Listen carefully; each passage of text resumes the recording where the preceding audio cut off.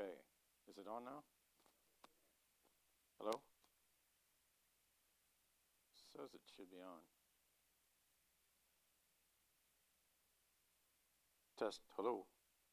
Is it on? Okay. Yeah, there it is. Yay.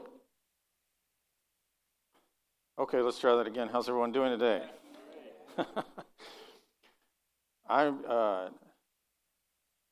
happy to say, in terms of all the work I've put in, that this is my last week for this session, but I'm also very unhappy and disappointed because I will miss you all, and I enjoy doing this.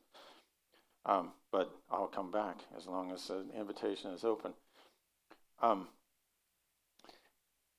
found this quote up here: nearly all men can stand adversity, but if you want to test a man's character, give him power. I'll let you take that where you want to take it. But today I wanted to focus on how we speak to power. And I couldn't help but think about when I was a kid.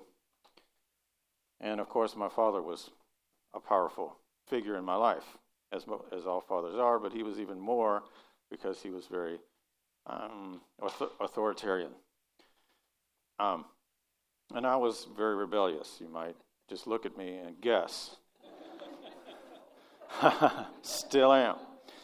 And actually, this little story is about my hair. I grew my hair long when I was in high school, and my father hated it. So my grandfather took me aside. Speaking of power, my grandfather had a completely different kind of power over me. It was the power of love. When he said something to me, I knew he loved me. I'd do anything he said. He said, if it's easy to please your father by cutting your hair, cut your hair. It's just hair. So I did. And then when my father got home, I hated it. I hated it being short. I thought it looked stupid. So I'm standing in my room, and he comes in and sees my hair. He goes, oh, you cut your hair? And I'm like, yeah. Then he goes, could be shorter. And here's where I learned this lesson in speaking to power. I had no power. I was a kid. I couldn't even move out yet. But I said to him, get out of my room. I did this for you. He got out. I shut the door. And then my father, being my father, he always had to think about stuff. He knocked on my door. A good while later, he knocked on my door. He came in. He said, you can wear your hair as long as you want. I'll never say anything again. And I did. Okay, but I never would have had that conversation with him. I never would have had that moment with him if I hadn't done what? I spoke up. I told him the truth. It hurt him. It made him wake up. Truth does that, doesn't it? Sometimes it does. First of all, I want to start. I'm actually kind of almost going in reverse in these talks. I'm going to give more context than I've given before. But a lot of times, and up until maybe the 19th century or so, people thought that the Hebrew prophets were completely unique, even though it says in the Bible that there were prophets in every nation, right? That the Egyptians had prophets, and the Amorites had prophets, the Hittites had prophets, the Mosquitobites had... No, that's an old joke I got from a colleague of mine. Just throw mosquito bites into that list and see if anybody's paying attention. All right, so as we know, of course the Greeks had prophets. Tiresias being the most famous because he's in every play no matter what period. He seems to be alive in everybody's life. And then even when he's not alive, Odysseus sees him in Hades. All right, so there is no religion on earth that doesn't have some sort of prophetic figures in it. But there's a difference between prophets, seers, and visionaries. All right, so they by definition, they interpret divine messages and convey them to their surroundings. The messages are usually influential to the community, and those are connected to the exercise of, our key word today, power. There are three relative terms. There's a nabi, which is a prophet. We use the word prophet from the Greek, the Septuagint, prophetes, which means the spokesperson for God. Roeh is a seer, which is a funny word anyway. You're a seer. And a Hosea, and you can see there's Hosea's name, a visionary. So some background. What has happened historically, of course, as you know, if you've read the Old Testament, and of course I'm assuming you're familiar with it, the story of Israel begins in a tribal confederacy period, right? And God is their king, and they're not supposed to have a king. And so there's a period of what they call the judges. And the judges seem to be a combo platter of these things, plus judging. I mean, physiologically judging. So they would hear cases. And that was a period, but we've moved into a period of the monarchy. And as you know, the Bible is not real clear about whether that was a good thing or a bad thing. When Saul is crowned king by Samuel, Samuel hears from God, and God is like, well, I don't really want to give you a king, but I'm going to give you one because everybody wants one, but I should be your king. It doesn't go well for Saul. He actually, in terms of everything we're talking about, breaks all the rules. He doesn't keep to his responsibilities. He doesn't do exactly what God tells him to do. And Samuel eventually unanoints him. But we have the beginning of a sacred kingship that begins there and goes all the way through, as you know, to the next king, David. So, first of all, prophets, prophetes, were kingmakers. That was their function. You can see they were a judge or a figure before, so it would make sense that they would be the one who crowns the king. So in a sense, they're more powerful than the king. And we still have this kind of structure in Islam, that you have a president of a country, but the ruler of the country truly is the imam.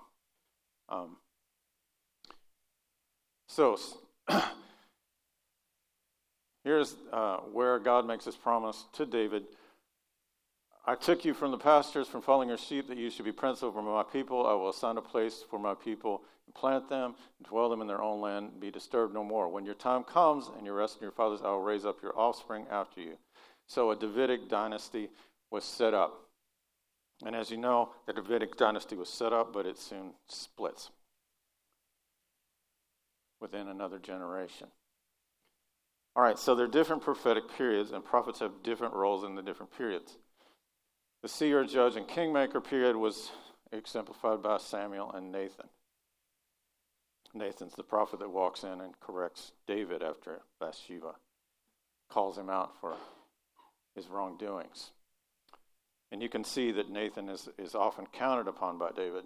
We move into a second period of a visionary miracle worker, right? Elijah and Elisha, or Elijah and Elisha. But what we're talking about in this series is those who are called by God. And there's a difference here in the sense that there's specifically one of the things they write about is the call. I was minding my own business. God called me. Right? God's on the phone. There's an old joke about that, but I'm not going to get into it right now. Sometime I'll tell you that joke. It's about God calling the Pope. Anyway, the rise of literacy caused the disappearance of miracles and the emphasis on transposition among the prophets. So up until this time, seers, judges, kingmakers, visionaries, miracle workers, all would have ecstatic visions and things. You remember when Saul actually falls among the prophets and he starts ecstatically dancing around and even lies naked for quite a period of time, to where the people go, is he among the prophets? Is he a prophet or a king? We're mixed up. But apparently the prophet, he was prophet and king to some extent. And then we move into a period after our literary prophets where the prophets allied themselves with the priesthood. So the latter prophets began to support the priesthood and support the centrality of Jerusalem.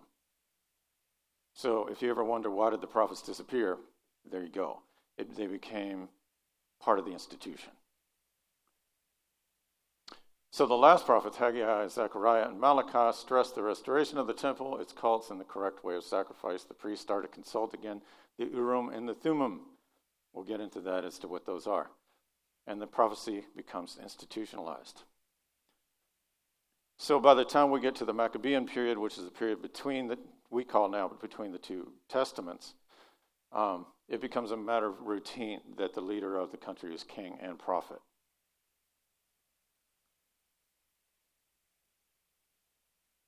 All right, to step back, during the time of Elijah and Elisha, they were both aristocratic origin. They didn't marry, and they seemed to have power over animals. They did not wear a common garment. They wore weird things, which we see in John the Baptist later on, right? Animal skins. The miracles were the proof of their power, which makes sense because they're alive. They're not being written down, right? These are things that are happening. What's going to happen with the literary prophets is they're going to write them down, and then we can see if it happens. And the miracles that they do show the preoccupations of their time. Miracles are about war, food, drinkable water, and incurable diseases. So they do these kinds of things. All right, but the important thing is they have a marginalized status. They give up being aristocrats. They become this marginal figure who lives out away from the people and comes in to make corrections as needed. Remember the still small voice episode where Elijah is being persecuted and he runs away and hears from God in the runaway spot. So this idea that the prophet lives out and then comes in. All right, so now we've moved into the period of the literary prophets, which we're talking about. They speak from the margins. All right, it's similar to prophets in other places like Ashur and Babylon. This is the wording of the person that I'm quoting here. Hosea married a whore. That's cold. A prostitute, a sacred prostitute perhaps. Isaiah went around naked for a whole year. Jeremiah remained unmarried. And the prophets exerted political influence. They seem to have been consulted, especially in times of great distress. So when things go bad, who do you turn to? Not Ghostbusters, but the prophets. For example, Jeremiah's debate with Hananiah that we talked about last week.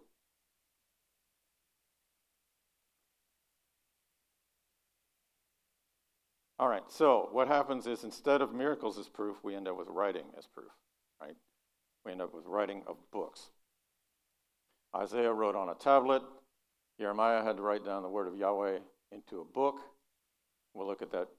We'll focus on that later. Habakkuk announced judgment of the Chaldeans on boards. Zechariah saw a scroll flying, and as you remember, Ezekiel did what? Ate a scroll. All right, and we see archaeological evidence shows that literacy was exponentially rising during this period. Everywhere, all throughout the Middle East. So, still talking about this period. Like I said, the emphasis now is on the call. Amos, he says, and we're going to look at carefully at what he says in detail, but when he's questioned by a priest, why he's speaking up against the king, he says, I'm not a prophet. I'm not a member of a prophetic brotherhood. I'm just a shepherd from Tekoa, and I take care of sycamore trees. He said, but God did what? Called me. God is said to choose prophets from among the so-called pagans or heathens. So we even get evidence that God is not picky in terms of he'll call any marginal person, even the prophet Balaam. And interestingly enough, we have this document up here, an actual documentation of the prophet Balaam, the book of Balaam. I don't know how much of the book they have, but it says up there in the little circle, this is the book of Balaam.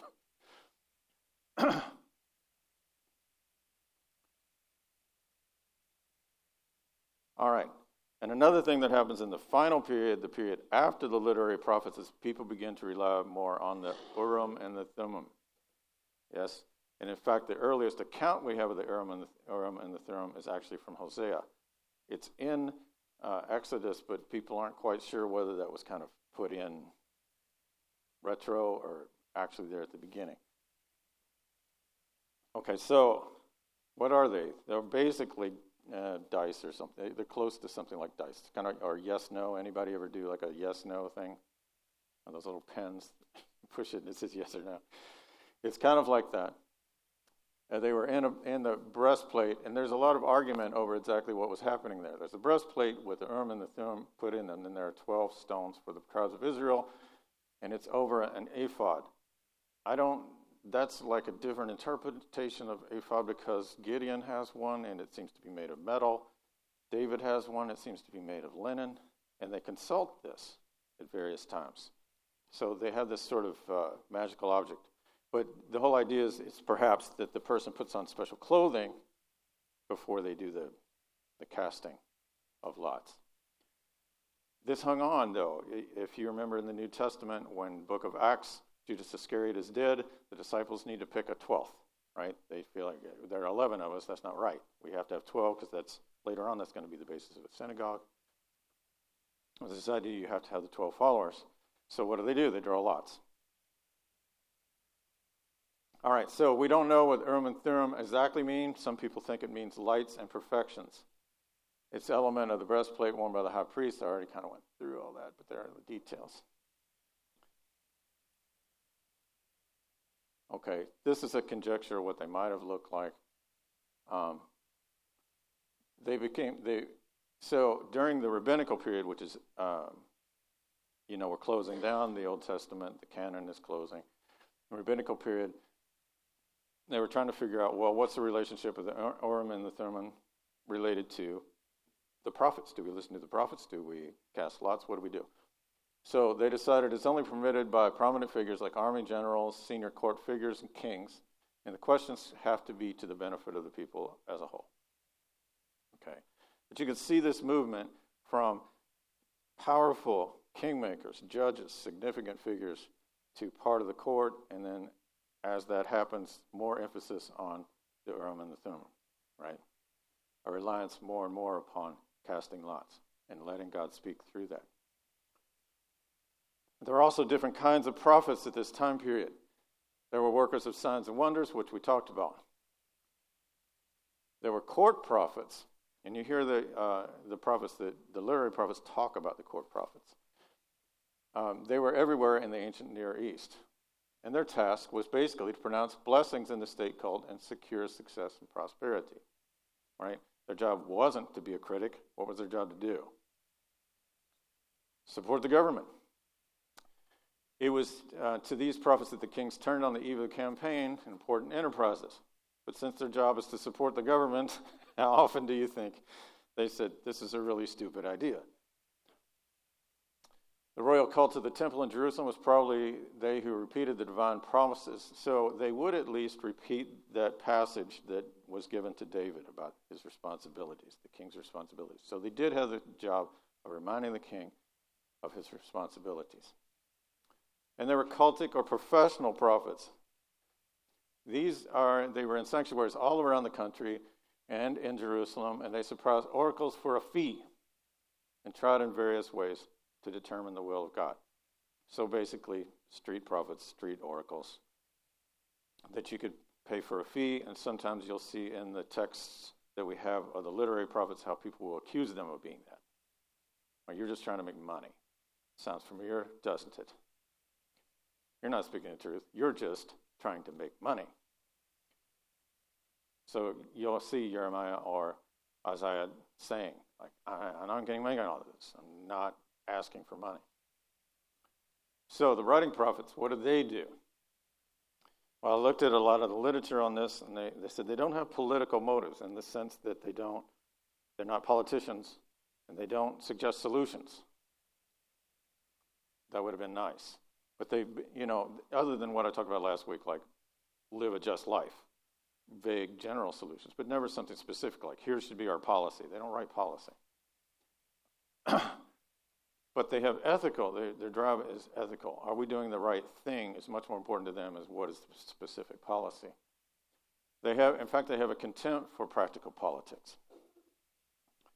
Like that's the everyday stuff, the quid pro quo, the exchange of things, the win-win, the lose-lose. They're not interested in that. They're like, is this the right thing, right? It's always, is it ethical? So, in that sense, they're utopian. They're not practical.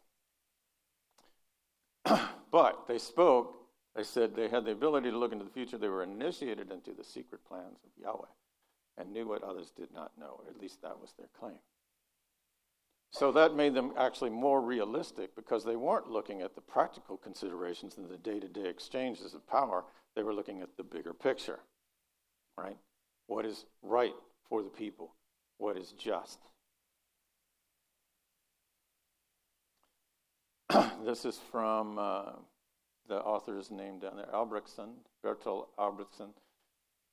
He says, from what we know, only about half of their prophecies came true. Yeah. What the prophets all believed in is what has been called by, I think it's Friedrich Weinrich, the prophetic postulate. And the postulate is this. We have to know the historical conditions of what the prophets are saying. And the postulate is this. The political disasters are a punishment for the apostasy of kings and people, and the fear of Yahweh is the only way to rescue and defeat. So if things are going wrong, God's mad at us. That's the prophetic postulate. To get God unmad at us is to get our act together and return. It's contradicted by the brute facts because, of course, we know that there are physiological reasons for a lot of these things, economic reasons, political reasons for a lot of these things. So you can't always just blame it and say that God is punishing us. People use similar logic for things, disasters today. God is mad at us. And I'm like, I don't think that's the whole story because we do know there's some physiology. We do live in a physical world. But that was their point of view. And this is my favorite part. So what was their job? This sounds really familiar. Perhaps the difference between politician and prophet in Israel, this skip in Israel, was sometimes that rulers treated time-honored phrases of the royal ritual as venerable decorations. Right? They just acted like all the traditions and the culture and the past and the beliefs don't matter. What matters is me. I have power. The prophets, the words were a reality. So, our quote for the day. The great prophets do not act as representatives of certain political groups. They do not foment rebellions. They do not conspire against the kings. They do not want to subvert the social order. Quite the opposite. They are the conscience of the state. I don't know about you, but I'm looking for these kind of people right now. Where are the prophets? All right. The other part of their job, as we know, we talked about this, protest injustice. And basically their premise was, if we don't speak up, who will? And their other premise was, God is holy and just, and if we're not, then we're not walking with God, are we?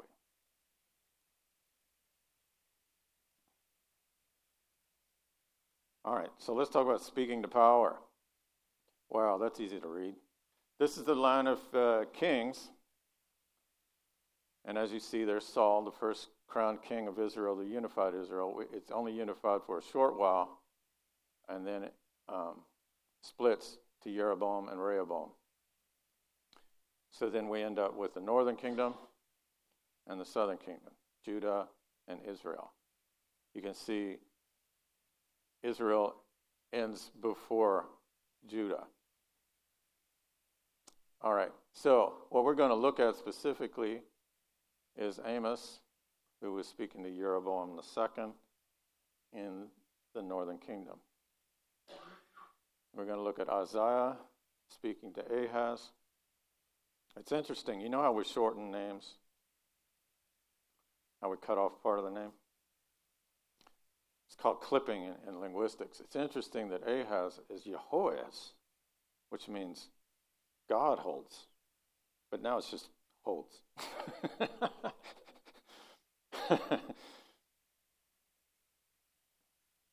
It's like Christopher. He took Chris off his name, so now he's just Topher. I carry. All right, so Jeremiah and Jehoiakim. So you can see Jehovah's name in his name as well. So let's look at Amos. I'm just going to look quickly at him because we don't have as much historically about, his book is shorter, there's less going on.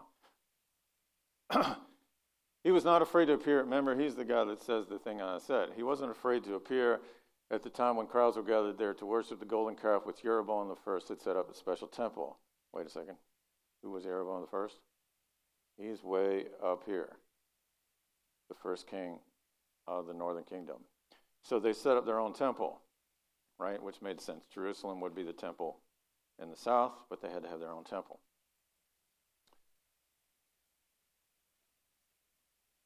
All right. So Amaziah, the priest of Bethel, which is where they had it at first. Bethel means the place of God, the place of El, reported to King Jeroboam, Amos has plotted against you within the house of Israel. I don't know. I kind of want to read that like the little punk kid that he is. Amos has plotted against you in the house of Israel. The land isn't able to cope with everything he's saying. Tattletale voice. And Amos said, Jeroboam will die by the sword and Israel will be forced out of the land. What? That's a crazy thing to say to the king, isn't it? You're going to die by the sword, dude. And guess what? He does. Amaziah said to Amos, you who see things, go and run away to the land of Judah. I almost want to say this in the same kind of snarky voice, don't you? You who see things, go, run away to the land of Judah. Eat your bread there and prophesy there. Never again prophesy at Bethel, for it's the king's holy place in his royal house. Stop messing with us. Right? Go down to Judah. They need it. Sounds familiar. And he said, I'm not a prophet. I'm not a prophet's son. I'm a shepherd, a trimmer of sycamore trees. But the Lord did what? Took me from the shepherding the flock, and the Lord said to me, go prophesy to my people, Israel.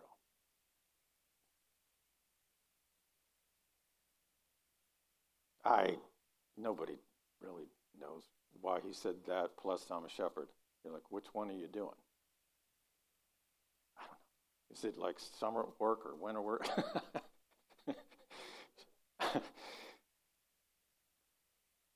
I looked at a few things and everybody's like, it seemed like a weird combination platter, but that's what he said. And I like the feel of it.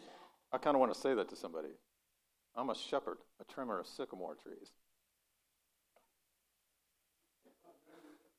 I do ordinary stuff. All right, so let's look at Isaiah. So we get the idea. Amos sets the whole thing up. He's the first one to do this. He's the first literary prophet. So he sets up this whole idea. What do you have to do? You just wander out and speak to the king. Now, it's kind of not like now. It would be pretty hard to go speak to President Trump, right? You can't just walk up. But back then, they lived pretty much like everyone else. So you could just go out in a pasture or somewhere that you knew they were going, and you could talk to them. In the days of Ahaz, the son of Jotham, the son of Uzziah, king of Judah, King Rezin of Aram, and King Pekah of Remaliah of Israel went up to attack Jerusalem, but could not mount an attack against it. They're like, okay, so what is that saying in short? There's a conspiracy of sort. And they were trying to get Judah to join the conspiracy to rebel against Assyria. We'll get to that in a second. When the house of David heard that, so that's Ahaz, he's of the lineage of David, heard that Aram had allied itself with Ephraim, Ephraim would be the northern kingdom. The heart of Ahaz and the heart of his people shook as the trees of the forest shake before the wind. Like I said, Ahaz means has held, ending the name Jehoahaz, God has held.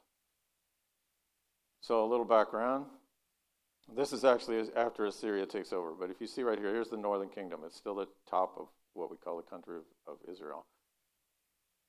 So what's happening here is Aram and Syria and the northern Samaria, as they would have called it then, are all going to fight the Assyrians. What do you think Isaiah is going to tell them to do?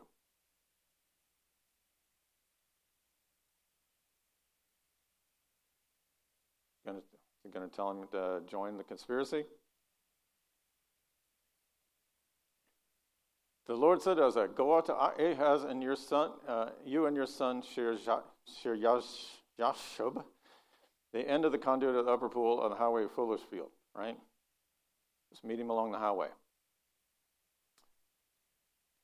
He tells him, take heed, be quiet, do not fear, do not let your heart faint, because these two smoldering stumps are firebrands, because, and then he kind of repeats the whole thing there about the rebellion. Don't be afraid. So then he says this. It shall not stand. It shall not come to pass. Details. If you do not stand firm in faith, you shall not stand at all. Let's just trust God. God's got it in his hands. He's saying, these guys are going to invade me. They asked me to be a part of the conspiracy, and when I said no,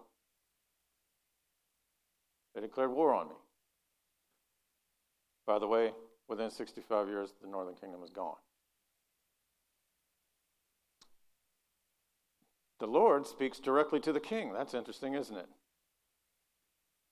Ask a sign of the Lord your God, be it deep as Sheol or as high as heaven.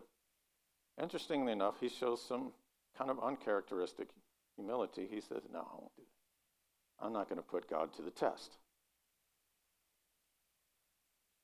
Then Isaiah says, hear then, O house of David, is it too little for you to weary mortals that you weary God also? God just told you, test me. And what did he say? Won't do that. Isaiah says, don't be an idiot. Therefore, the Lord will give you a sign. And this is a much misunderstood passage because it's quoted especially at this time of year. But in context, it means something completely different. Look, a young woman with child will bear a son, and she shall name him Emmanuel. And he shall eat curds and honey by the time he knows how to refuse evil and choose the good, which would be something like 12 years. Before the child knows how to refuse evil and choose the good, the land of those two kings are in dread will be deserted. The Lord will bring on you and your people and your ancestor house such days have not come since the day of Ephraim departed from Judah, the king of Assyria. So he's saying, basically, it's just a message. A woman is having a child. She's going to name him God with us. By the time he's old enough to learn good from evil, those guys are going to be gone. Get some perspective. So what happened? Ahaz doesn't really listen. He goes to the king of Assyria. These guys are trying to kill me. What do you think the king of Assyria is going to do? Because they're trying to kill me because I won't join a conspiracy against you. What's the king of Assyria going to do? His name is pretty famous in history. Tiglath-Pileser. Man, that is a cool name. I kind of wish that were my name. What's her name? Tiglath-Pileser. I want to say that. I'm going to use that in Starbucks. What's your name? Tiglath.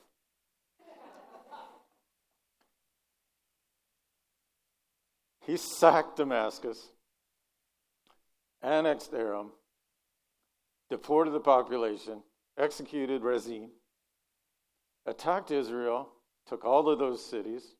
The most familiar to us would be Gilead and Galilee and Naphtali. Deported the people to Assyria. So he didn't take the entire country, but he took significant pieces of it. It's in one of his inscriptions, so we have archaeological evidence. Yes, he did this. The appeal to Assyria met with stern opposition from the prophet Isaiah, who counseled Ahaz to rely upon the Lord and not outside aid. He said, don't do this. Don't make a deal with him. He's going to kill them anyway. Just be patient, right? And, of course, what happened? They become a vassal. But the trouble is, since what he did seemed to work and what Isaiah said didn't, then they thought the king was right. So he was right. He was free from the troubles from the neighboring rulers because they all got wiped out. But he also the country became a vassal to Assyria. And then it gets worse. He goes to Assyria. He's very impressed with Assyrian religion, so he brings back ideas and he actually changes the temple structure and puts different things in it. Now, this is the temple of the northern kingdom, but the temple of worship now becomes pretty much like an Assyrian temple. How much things change. Ahaz has a son, Hezekiah. Have you heard of this guy? He's pretty famous biblically. They've unearthed, actually in Jerusalem, The seal of Hezekiah there. Notice the Ankh, which is very interesting, and a B. And the seal of Isaiah. The trouble is, the part that would have said Isaiah the prophet, gone. So it just says Isaiah. People are like, well, the two were together. Must be. So, Ahaz has a son, and Ahaz dies a natural death, so I guess in some ways he was right. The Assyrians are back. So this time what happens? Hezekiah doesn't start to try to make deals. He asks God for help. And who does he ask? Isaiah. Isaiah prophesied that the Assyrians would hear the Pharaoh Tirhakah was going to fight the Assyrians and return to Assyria. So he says, don't worry, he's just going to fight the Egyptians. He's going to get out of here. And Sennacherib, though the leader of the Assyrians, didn't exactly do that. He sent a letter to saying that he's going to go ahead and conquer Jerusalem while he's there. That was the trouble of being where they were. Yes, you have Assyria, countries, Babylon in the north. Where do they go if they want to get into Egypt and get all that money and wealth in Egypt? Guess who's in the way? And is it easier to go through a country that resists you or that isn't a part of you, or is it easier to just have a country be your vassal so you can just come and stay there? All right. And this is a really cool scene in the Bible, and that Sennacherib actually comes to the outside of Jerusalem and speaks to them in Aramaic and says, you're doomed. You think you've got this great God. He's not going to help you. So, Isaiah tells them the Assyrian army will be destroyed. They're outside the gates. Does this take a lot of trust? They're outside, and the king is actually riding up in a chariot, taunting them. We have better gods. We have more army. You're doomed. And then something really strange happens. Oops, I just skipped the end. Go back. That night, the angel of the Lord struck the Assyrians, killing 185,000. Now, all numbers in the Bible, a little suspect. Because if you add up like the numbers that they report, that like not that many people lived in this whole area, that kind of thing. But at any rate, something happened, right? And whether you want to read it as the angel of the Lord or, ptomaine poisoning or, something quick spread through the camp. And they were gone. Sennacherib returns to Nineveh and was killed by two of his sons, as Isaiah said. It took 20 years, but he said it. Then, a short time later, Hezekiah became mortally ill.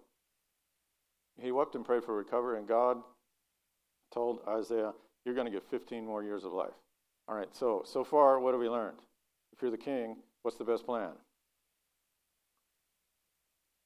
Listen to the prophet. You got 15 more years. I always thought that was cool, and then I thought, I don't really want to know. I'd be glad for the 15, but I'd be like, darn. But I know it's 15. But you'd be like, by the date? Is it like this date? That year generally? It'd make me nervous as a cat. All right, let's look at Jeremiah. Jeremiah would be the way he would say it, or something like that. All right. This is the fourth year of Jehoiakim, the son of Josiah, the king of Judah. This word came to Jeremiah from the Lord. What's he doing? He's one of the written prophets, so what's he going to do? Yeah. Take a scroll and write on it all the words I have spoken to you concerning Israel, Judah, and the other nations of the time I began speaking to you in the reign of Josiah until now. So up until this point, his earlier prophecies haven't been recorded. But this is the point where he's told, write them all down, everything you've said. I don't know about you, but I'd have a little trouble remembering that. But it was a different world back then, and people could memorize huge passages. And people could listen to someone and repeat back to them what they said in an entirety because they knew how to do that sort of thing. Is that crazy? Yeah. One of the things that Plato said, we're going to lose memory. If we have writing, we will lose memory. Bingo. And now they make the same arguments about computers, and I'm like, yeah. Already happening. How much is your mathematical ability now? All right. Perhaps when the people of Judah hear about every disaster I plan to inflict on them, in other words, put it all together in one book. So it's not those scattered, we heard Jeremiah say this and he said that. So it's all focused for the first time. Now, wisely, he's going to have a release date. There's a fasting day, and everybody's coming to Jerusalem for the fast. So, that's the day. There's only one problem. Because of things that he said, he's already been told he can't come to the temple. I'm like, do I hear echoes of this now? Get out of here. You're fake news. That happened to him. Yes? I can't come into the temple. But you can, Baruch. So, they come up with a plan. He tells Baruch, read to them all the people you have come from the towns. Perhaps they'll bring petition before the Lord, and they will turn from their wicked ways. Okay, so Baruch does it. He finds an elevated spot so that everybody can hear him. It kills me that so much drawings from the Bible are like so cartoonish, but what are you going to do? They're either cartoonish or medieval. I can't seem to find like anyone out there, an artist. There you go. Do some decent drawings of biblical things. All right. So he did everything prophet told him to do. He read the words from the scroll. Baruch read the scroll to the people of the temple. Okay, we got it. How did they react? Okay, so basically the only people that hear at this point are some people from what we would call the cabinet, right? Somebody, a counselor of the king. So a guy named Micaiah heard the words from the scroll. So he heard it, and he takes it to the royal palace, the secretary's room. So basically he's taking it to what we would call the cabinet. And then it names who all these people are. Interesting that Zedekiah, the son of Hananiah. Remember Hananiah? Things didn't go well for him earlier. Okay, so he tells them everything that Baruch read. So they say, bring the scroll, tell Baruch to come here. Right? It's very interesting how and sit down and read it to us. So they're not just going to take his word. We need to hear this for ourselves. This sounds pretty important.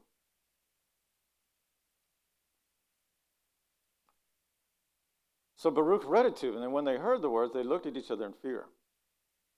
We must report these words to the king. How do you think this is going to go? So far, the ministers are all like, yeah, we're in agreement. This is important. We need to make some changes. Then they're smart enough to ask this question. Did Jeremiah dictate it? At this point, they thought maybe it was Baruch's words, right? But let's just make sure. Where'd you get this? He's like, Jeremiah. They know he's been banned from the temple. He dictated these words to me. I wrote them in ink on the scroll. So we know we have the book of Jeremiah now because of his word. Smart officials. You and Jeremiah go and hide. Don't let anybody know where you are. Like, this isn't going to bode well. They know the king, right? They're like, we know this is right. We know that there are good ideas here, but we also know the king. Now, let's back up historically. Jehoiakim is the son of Josiah. During Josiah's rule, the basic text of the book of Deuteronomy was discovered. Talked about this earlier. And he led a number of reforms, including destruction of the high places and efforts to centralize worship in Jerusalem. So he's known in the Old Testament, in the Chronicles and the Kings, as a good king, right? Josiah's reforms. Basically, in a lot of ways, Josiah's reforms created the state of Israel that is going to exist all the way through Jesus' time. Okay, so, good father Let's see how it goes. So Elishama, the secretary, has it. The king sent Yehudi to get the scroll, and Yehudi brought it to... There's so many details in this. Isn't that amazing? And Yehudi's a great name, too. Maybe I'll use that at Starbucks. What's her name? Yehudi. And Yehudi brought it to the room of Elishama's secretary to read it to the king and all officials standing behind it. Okay, so we got a lot of detail here. More detail. It was the 9th month, and the king was sitting in the winter apartment with a fire burning in the fire pot in front of him. Important detail. So what does the king do? This is probably one of the most hideous scenes and most memorable scenes in the Old Testament. Whenever Yehudi had read 3 or 4 columns in the scroll, the king cut them off with a scribe's knife and threw them in the fire until the entire scroll was burned. Wow. Talk about not having respect. Wow. I mean, even if you thought maybe Jeremiah was some kind of nut, the other people don't, right? The people that listened to him in Jerusalem, the people, the ministers, they're like, we need to take this guy seriously. So he's ignoring everybody. And he's burning this thing. The king and all his attendants who heard these words showed no fear. So he's got his lackeys standing around him. The other ones that thought that he needed to hear it are further out. They didn't tear their clothes. All right. So even some of them said, don't burn the scroll. He would not listen to them. Instead, the king commanded Yerahmeel, the son of the king, blah, blah, blah, to arrest Baruch the scribe and Jeremiah the prophet. But the Lord had done what?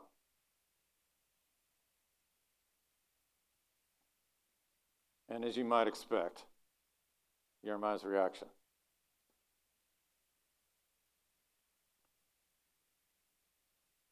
The word of the Lord came to Jeremiah. Take another scroll and write on it all the words on the first scroll, which Jehoiakim burned up. I'll prove it to you. I'll write it all again. And then he says, this is what the Lord says. You burned that scroll and said, why did you write that on it, that the king of Babylon would certainly come and destroy this land and wipe out both man and beast, which is going to happen, actually. Therefore, this is what the Lord says about Jehoiakim, king of Judah. He will have no one to sit on the throne of David. His body will be thrown out and exposed to the heat of day and the frost at night. I will punish him and his children and his attendants for their wickedness. Not happy stuff. I will bring on them and those living in Jerusalem and the people of Judah every disaster I pronounce against them because they have not listened. So it's not just that he gets punished, the whole country gets punished. I don't know how fair that is in terms of the way we look at things today, but it's also a frightening, shaky reminder of the importance of the people in power doing the right thing, isn't it? Because who suffers when they don't? We do. So he dictates the book again. And added some words. I love that part. And added some stuff. All right. I'm already at 2 conclusions. We're doing great. All right, so a couple of quotes that I showed you before I want to remind you of. Sometimes rulers treated time-honored phrases of the royal ritual as venerable decorations. They didn't take their own jobs seriously. They didn't take their own job description seriously, what they were called to do in the first place. But to the prophets, it was a deep reality. Prophets aren't political. They are there to do what? To be the conscience of the state. So they're ethically focused, not on specific plans. So Ahaz is an example of a leader who loses confidence in the face of conflict. He's given a son because he cannot hear good advice. Hezekiah is an example of a leader who's humble and seeks and listens to wise counsel. Joachim is an example of a leader who shows deep disregard for institutions and traditions of his country. He fails to listen to his own counselors. You can imagine what happens to him. Ahaz appeared to prevail over Isaiah's predictions and managed to survive the Assyrian takeover of the northern kingdom and forced the country to adopt elements of Assyrian religion. Maybe if he'd have listened, that wouldn't have happened either. Hezekiah undid a lot of what Ahaz had done and trusted in God, and Isaiah's counsel was granted 15 more years of life. Jehoiakim refused to listen to Jeremiah and had him jailed right after the episode that we looked at. He showed disrespect for his own people's traditions and beliefs. He was appointed actually as king by Egypt when they came through once, because they would go north and take over the area. But then he changes his loyalty to Babylon, then back to Egypt, wishy-washy. What happens? He's killed by Nebuchadnezzar and Jerusalem is destroyed. All right, so obviously we don't live in a religious nation state. I know there's some people that say this is a Christian country, but I'm like, no, it's a secular country. It has significant influence of Christianity, Judeo-Christian beliefs in it, but no. But I think the principles of the prophets apply. So they reminded their leaders of their responsibilities to do what? Act justly, respect, follow, and apply the values and principles of the society, to act in humility, to listen to good counsel, to lead for the good of all, and to act morally and set an example. Because you also find that pretty much whatever the king does, that's kind of the way the country's going to go. You don't necessarily want it to be that way, but they're setting the tone, as they would say now. What else did the prophets teach us? If leaders are not doing these things, then we're compelled to speak. And you don't have to be specifically qualified, because you could say with Amos, what? I'm no prophet. I'm no prophet's son. But God told me.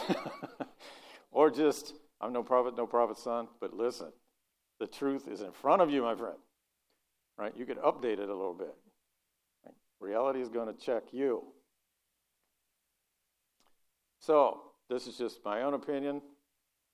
But another thing that they're trying to say is that the representatives of that religion make no protest, then we kind of deserve what we get. If people don't speak up, does it matter if they listen when you speak up? Did it matter to Amos? Did it matter to Isaiah? Did it matter to Jeremiah? Nehemiah, they never listened to him. Did he shut up? No, he actually ended up being taken prisoner and taken to Egypt. And the country fell. But he tried, and that's all your responsibility is, right? To say, not the reaction. So what would they say now? I think some might say something like this. This is from Jeff Flake in his final speech on the Senate floor from the other day. As the authoritative impulse reasserts itself globally and global commitment to democracy seems to be on a somewhat shaky ground, I've been thinking a lot recently about American commitment to democracy, where it comes from and how, if the circumstances were right, it might slip away. As we in America, during this moment of political dysfunction and upheaval, contemplate the hard-won conventions and norms of democracy, we must continually remind ourselves that none of this is permanent, that it must be fought for constantly. I find echoes of the great prophets right there, don't you? And I haven't agreed with everything Jeff Flake ever said. I don't agree with pretty much anything anybody ever said, everything they said. But I do think that this is pretty profound. And there are a lot of people speaking right now this similar speech. I think they're the prophets of today. I think they're reminding us everything we have could be gone. I tell this to my students all the time. This country won't just stay free. The whole history of the world, there have been times when there were democracies in India. Do you know this? Some of them lasted 1,000 years. Representative democracies. Did we know about them? No. Because they disappeared from the face of the planet. They made deals with monarchs. They made deals and they disappeared. They weren't just taken over. They blew up from the inside. Like, 1,000 years. That makes us look like amateur hour. So I tell my students, this has happened before. There have been experiments with this before. They're not here now. So what does that tell you? Okay, so I think the prophets are still alive. He's no prophet's son, but I think he's speaking some words that we need to hear. All right, thank you for coming and paying attention. Appreciate it.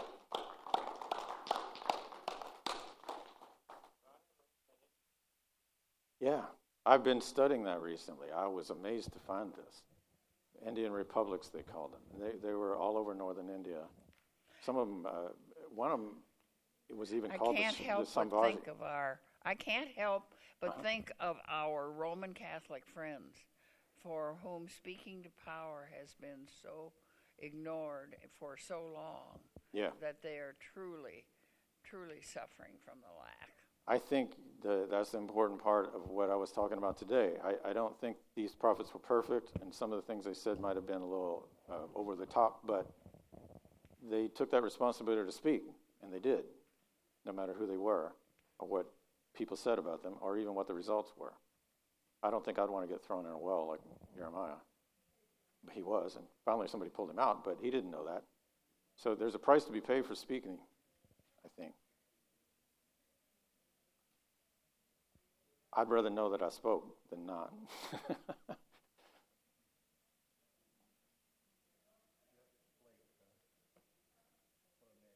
I know. It's, and of course, no, never mind. I'm not getting to that.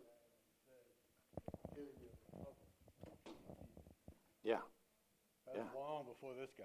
Oh, yeah. There have been prophets all along, and I think they're everywhere. I think they're all over the planet. Some of them are news reporters. Some of them are ministers. Not often do they call themselves prophets, but I believe they're everywhere. Some of them are just politicians, and they're trying to make a change, a difference. I don't know. I think being familiar with these people causes us to hear what people are saying differently. And since I've been doing this series, I see more prophets in the world. I see them on television. You're like, wow, you're in the tradition. You're trying to keep us in the path, in something that makes sense, in a just world. I think like Van Jones, there are some people, he's a news reporter, but he's doing some really important stuff. You said earlier about some of the things that's going on is not necessarily caused by God. Yeah. Yet, in the presentation, a lot of the things, when the people didn't go along with what God said, he did things about it. Yeah, yeah. So some of the things that's happening today could be as a result of that. I know, and of course, historians and archaeologists find other reasons for these things to have happened, political reasons. But, that's the story. The biblical story is, these are things could have been different if you'd have paid attention to God and to the values that we're supposed to have as a culture. Yeah, and who knows? I think it's all of a piece, isn't it? I mean, economics, politics, and ethics, morality, it's all together. It's not like you can separate them. I think some people try to and say, well, as long as we have a good economy. I'm like, at what price? So are we supposed to be optimistic or pessimistic today? I told you Professor, we're just listening. Last week I wouldn't teach if I weren't optimistic. And my students keep me that way. My students remind me all the time that there are good people in the world and there are people who want to do good for others. Almost all of them say that they want to make a difference in this world. And it doesn't seem to matter what they look like or what they dress like or whatever. And they're idealistic and young, and I don't know how that's going to go for them. But I do know I have hope. But I also am realistic enough to know, we fell into a world war not that awful long ago over these same kind of issues that are happening now. It could happen again or not. And I think we could decide. So are the college kids today optimistic then? No. Amazingly enough, no. About their own lives, yeah. About their ability to make a difference at an individual level. But trust in politicians or trust in the government, oh, hell no. They don't have much of that. And in some ways, I don't blame them. But they're living in this kind of manufactured society that's all about how things look. Optics, as they call it now. And I don't blame them for being cynical. Because if it's about how things look and not about how things are, we're in real trouble, aren't we? I hate that word optics. this is bad optics. I'm like, it's bad ethically. It doesn't just look bad. You did bad. Right? I do appreciate, what's his face, the guy that just got some time, that he just says, well, yeah, I did bad things, and now I'm going to take responsibility for it. I'm like, yay.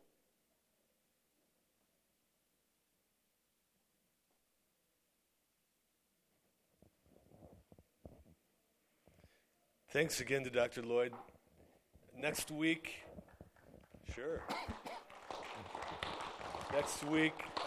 Pastor Michael and Pastor Dave are going to talk on different translations of the Bible, how you can use them in your study, and the value of the different translations, ancient and modern. And then the second week, I think that's the 23rd, Pastor Ben will be here, and he will start that topic that I promised you about answering questions, your questions. So again, the basket is up front. If you have questions, write them down. I'll get them to Pastor Michael and Ben. And don't be shy.